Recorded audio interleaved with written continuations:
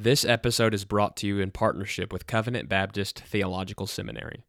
CBTS is a confessional Reformed Baptist seminary which provides affordable online theological education to help the church in its calling to train faithful men for the gospel ministry.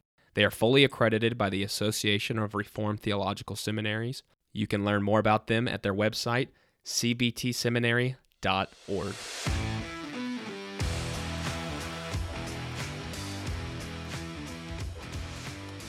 The Covenant Podcast exists to equip listeners with theological content from a 1689 Baptist perspective. We pray you find this resource edifying, faithful to Scripture, and Christ exalting. Now, let's get started. We're going to now transition to a slightly different subject, though related to baptism. So, are churches that practice infant baptism true churches, number one? And number two, how should we understand as Baptists where we fit in the broader Christian tradition? Well, those are two great questions, and they are not new questions at all. Particularly in the 17 and 18, particularly the 1800s in England and America, the question of is the Baptist church, because it practices immersion, the only true church or not? And that all other churches, Protestant churches, were not really churches. And that came from the landmark movement in America that began in England in some ways and has continued to the present day through the Church of Christ and other landmark Baptist churches. So the question is, if a church doesn't practice creedal baptism, is it a true church? And I answer this question in this way. The Reformation, out of the Reformation, and in the theology of our Baptist forefathers, the identification of a true church of Jesus Christ is that it has three marks that are biblical. The faithful preaching of the Word of God, or the whole counsel of God. Secondly, the proper administration of the ordinances, which baptism comes under. And the faithful or proper administration of church discipline. That these three marks identify a true church of the Lord Jesus Christ. And when you consider that, what we find in our present day and recent couple of hundred years history is that there are many Baptist churches that do not preach the whole counsel of God, nor practice church discipline faithfully. And I would have a much greater tendency to say they are not true churches than a Pt.2 church who preaches the whole counsel of God and practices faithful church discipline. And that they have an error in their doctrine of baptism, but that does not disqualify them from being a true church of Christ. And I believe that a Pt.2 church that has two of those marks, very important, preaching the whole counsel of God, out of which everything comes anyway. And the fact that they practice faithful church discipline, they have a step ahead of being called a true church than a Baptist church that doesn't teach the whole counsel of God and doesn't practice church discipline. So yes, I would count a confessionally reformed Pt.2 church a true church, even though it has an error in the practice of infant baptism. For those churches who practice creedal baptism, but lacking the other two marks, I would question if they are true churches. And in fact, having written a book against pedal baptism, who I still count, whether they count me that way or not, I count friends in Christ. I have sometimes counseled church members or friends who have moved away to seek a Reformed Baptist church first and or help plant one there if they can't find one, to figure some way to help start one. And if they can't do that, or until that happens, to unite themselves to a good Presbyterian or Protestant Reformed church, for instance, Joel Beakey's sort of church, until the Reformed Baptist option opens itself. So what we need, and so I would answer that question by saying, yes, I do believe there are Pt.2 churches that are true churches. And there are many Southern Baptist churches that are not. Not just Southern Baptist either. Independent Baptist, fundamental Baptist, all kinds.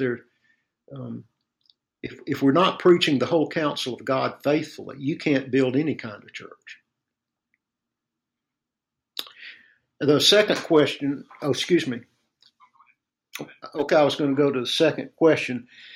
How do we fit in the broader Christian tradition? Well, that's a debate among Baptists in general in America. Some trace their ancestry or tradition to the Anabaptist that arose especially during the Reformation time under Menno Simons, from which we get the name Mennonites in the Anabaptist tradition. But it is distinctive that in the early 1600s, when Reformed Baptists began to make their appearance, that they denied any connection with the Anabaptist strain and tradition. Rather, they were English separatists. Some of them had found the Reformed faith in the Netherlands, where they had to escape persecution for a while, and came back to England.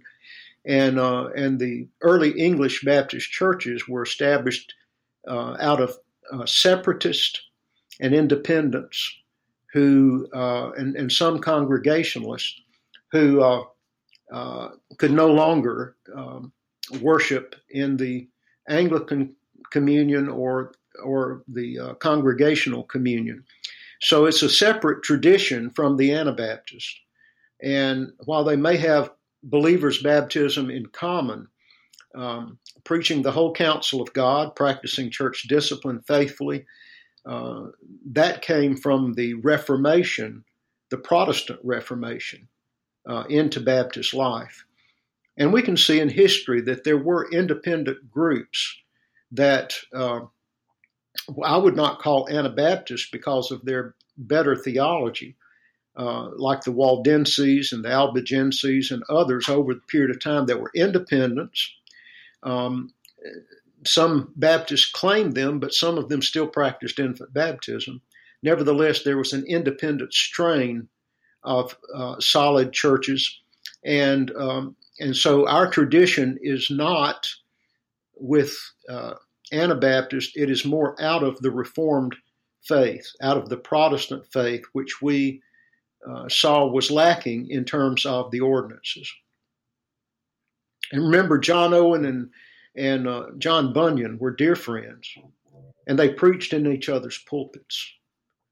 And John Owen at one time said, "I wish I could preach like the tinker, just one time." And so the collegiality between some Baptist and some established churches was there, even though there was great opposition also from the Presbyterians and Anglicans against Baptists. And that carried over into America. In the Virginia colony, which was Episcopalian, and in Maryland under Roman Catholics, there were Baptist ministers that were removed from their districts for preaching the gospel in a home or jailed.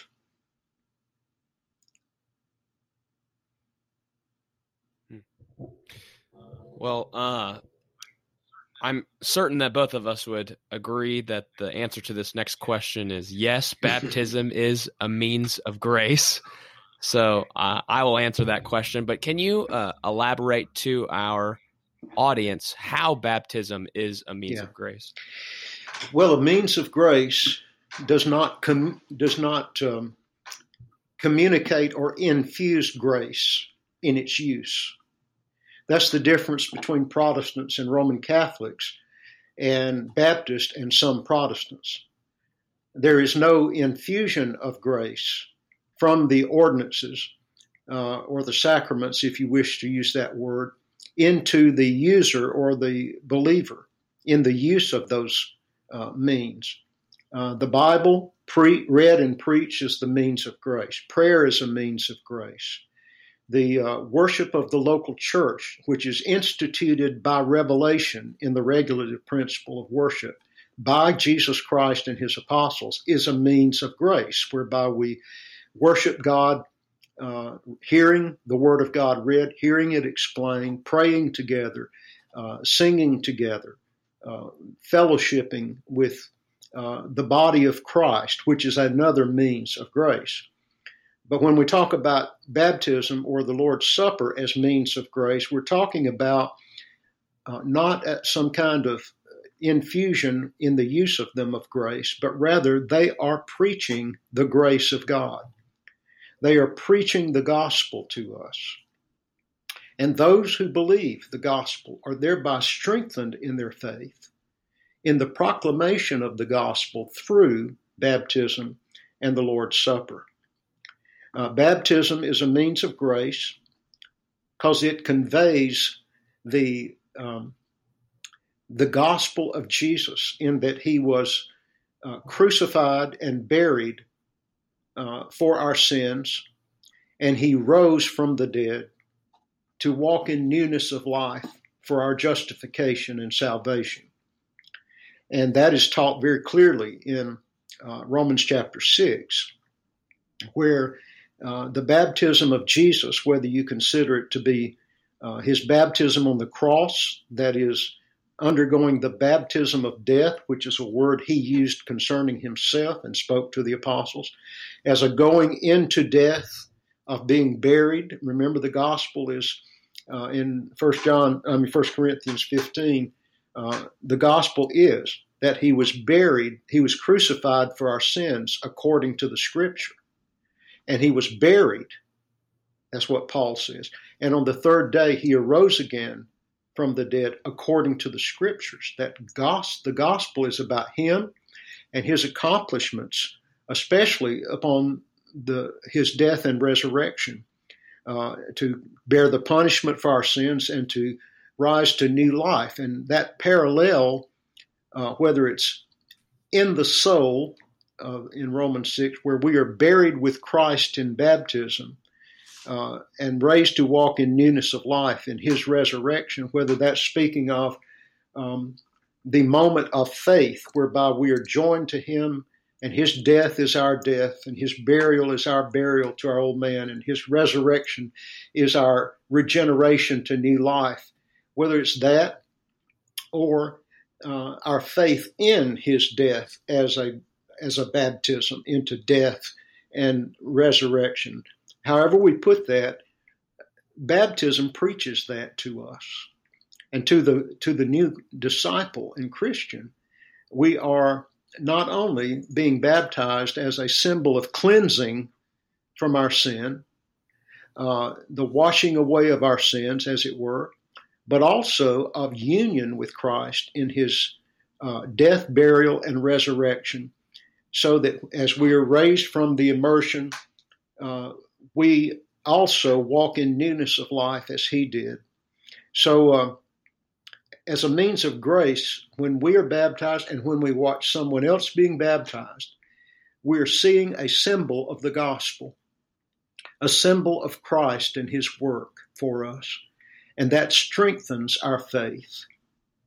Like reading the scriptures on his death and resurrection strengthens our faith. And the same thing goes for the Lord's Supper, that it is a proclamation that our Lord Jesus Christ has come and was crucified, dead and buried, and that he rose again on the third day. And that we're to do this in remembrance of him, that is, his person and who it is that was crucified for us, and what the crucifixion meant for us, and what his resurrection meant for us, so that now we are, as it were, taking the supper. We are rehearsing the death, burial, and resurrection of Christ for our soul. And as we believe the truths of Christ represented in the supper, in his body and blood, our faith is strengthened. As we hear, the same way that we hear someone preach on the death and resurrection of Christ, and the Holy Spirit applies it to our mind and heart, and our faith is strengthened and more committed than ever to follow him as Lord, and to follow him even into persecution as Lord. So it is a means of grace. It also marks out those who are disciples of Christ. That's what happened in John's baptism, Jesus' baptism, and the apostolic baptism. It was a public identification with Christ, and it showed the world that this person is now a follower of the Son of God.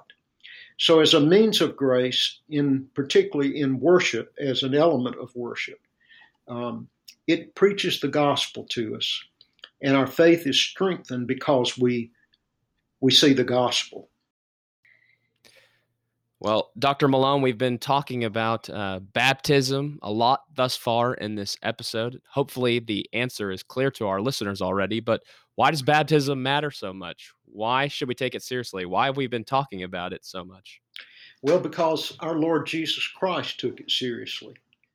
And he, when he made disciples, having made more disciples and baptized more disciples than John, it shows that he also preached to repent and be baptized, as John did, as Peter did on the day of Pentecost. And so if it matters to Christ, that's enough for it to matter to us. So it was instituted by him as a mark of discipleship, an outward sign of being engrafted into him, not just cleansing, but being united to him in the likeness of his death and resurrection. And he wanted us to be baptized to remind us of that fact. And that is, when we are born again, when we come to faith in Christ, he wants us to remember that in baptism it illustrates that union with him in his death, burial, and resurrection, to walk in newness of life. And so to relegate it to Christian liberty, or to an unimportant part of the new covenant or doctrines, is actually denying the importance of it to Christ. And therefore we need to, if we believe the scripture is inspired and authoritative and sufficient for our faith and practice, we have to take it as seriously as Jesus did, as seriously as Paul did, and Peter, and the rest of the apostles.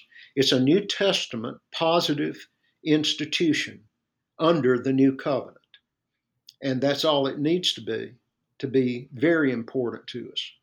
One of the things that's discouraged me at times, way back in the late 70s, even to the present day, is to see discussions of baptism or positions that are out there that somehow, in one way or another, relegate it to Christian liberty or a secondary matter. And to do that, for instance, to pragmatically serve in a particular church that has a doctrine of baptism, or in a particular denomination that has a doctrine of baptism, and to practice the practice of that church or denomination by saying, well, we're all baptized, it doesn't really matter, and what's more important is the gospel. What's more important is sanctification. What's more important is the doctrines of grace, or whatever it may be. So I can pragmatically baptize infants because that's a much lesser issue than these other great things. It's basically opening the door to undermine one's belief in the sufficiency of Scripture. And I believe that when you follow that hermeneutic, that pragmatic hermeneutic, it eventually will come out in other aspects of your doctrine and practice in life and ministry. So we have to take it seriously and have a clear conscience. One of the problems in the old PCA or PCUS, which Morton Smith brought out in his documentation of the decline of the old Southern Presbyterian denomination, is a book called "How Has the Gold Become Dim?" A great book. And what it shows is that the local churches cease to take seriously the confession of faith in their institution of elders, that the presbyteries cease to examine well and take seriously the commitment of the ministers in the presbytery to the confession of faith before they were admitted. They didn't do that well. And in the denomination at large, which, remember, it's a church. The church is the General Assembly and the Synod of the state or whatever, and the local presbytery, that by taking a position of expediency toward baptism and the Lord's Supper at the top level, which came down in the PCUS to the local church level. I remember taking, when I was in college, a Presbyterian on an intervarsity retreat. Pastor served the Lord's Supper to the intervarsity people there at the retreat.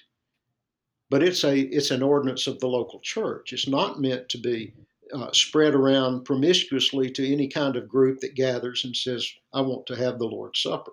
But it was taken in an expedient way, and we did not guard the beliefs of the eldership so that the denomination declined doctrinally through expediency and ultimately became, since I was a Presbyterian back then, I believe apostate.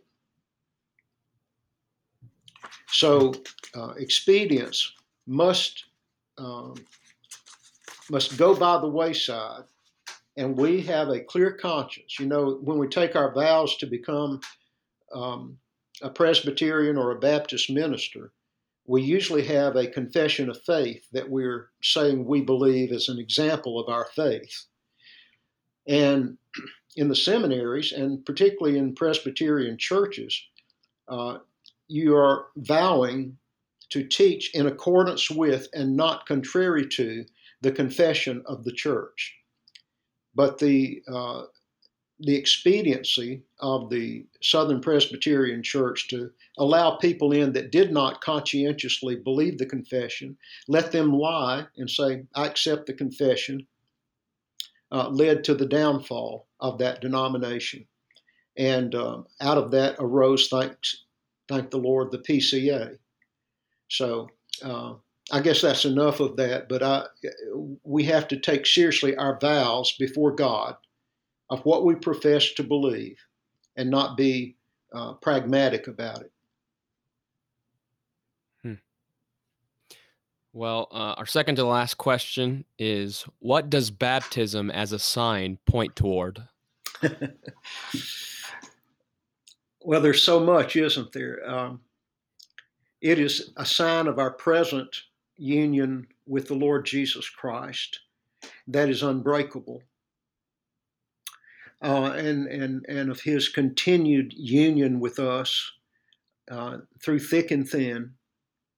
Even though we should fall into sin, he is still in union with us, and we are in union with him. And it is that union with Christ in baptism, with his death, burial, and resurrection, that encourages us on the way in sanctification, that he will not leave us or forsake us, that he will present us faultless before his throne with great joy, that the work he began in us, he will bring to completion in the day of Christ. And baptism is a sign of that.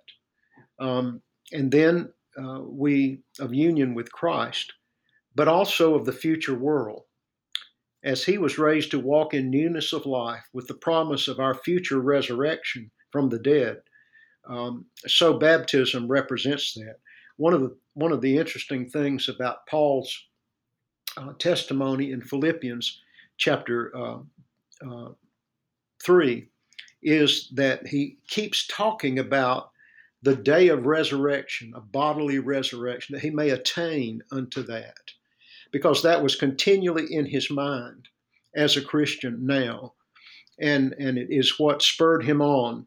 I have not attained, he said, but I press on toward the upward call of God in Christ Jesus. So baptism and its symbol of union with Christ and of cleansing from sin is a prospect of that future resurrection from the dead in Christ, and that we are to therefore, when we see someone baptized or we are baptized, we are to keep in mind that the gospel is not just about the forgiveness of sins or the cleansing of sin. It is a promise. The baptism illustrates the promise of Jesus' faithfulness to raise us from the dead and bring us safely into his eternal kingdom to see him face to face. Amen. Amen. Well, here's our last question for you. Okay. Someone comes up to you and they say that they desire to be baptized.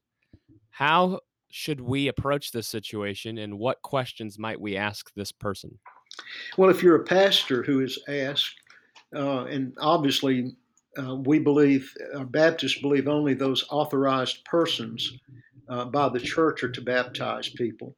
If you're a pastor who is asked, I would immediately ask him to tell me about his or her beliefs in the Lord Jesus Christ, who he is, what he's done, how they believe that they are saved by him and united to him, and try to understand the content of their profession of faith.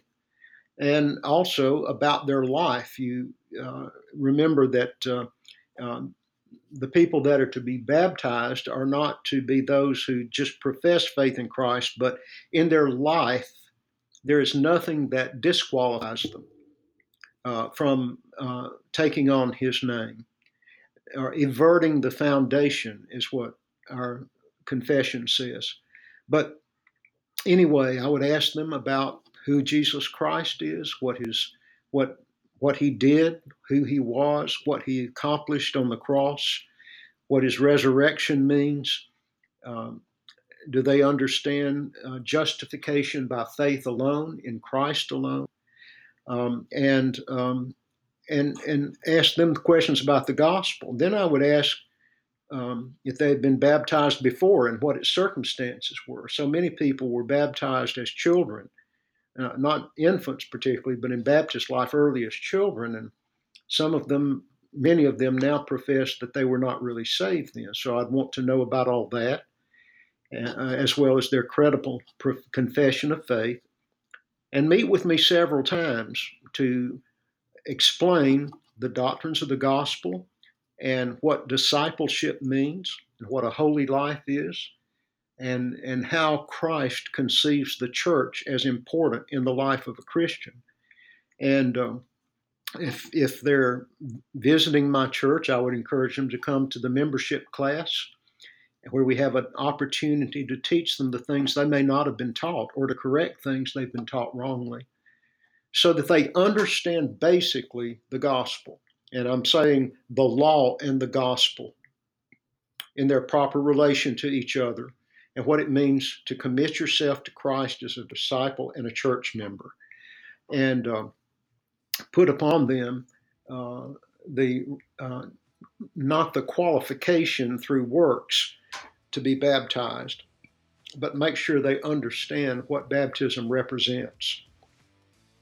And that is a death to self and a new life to God.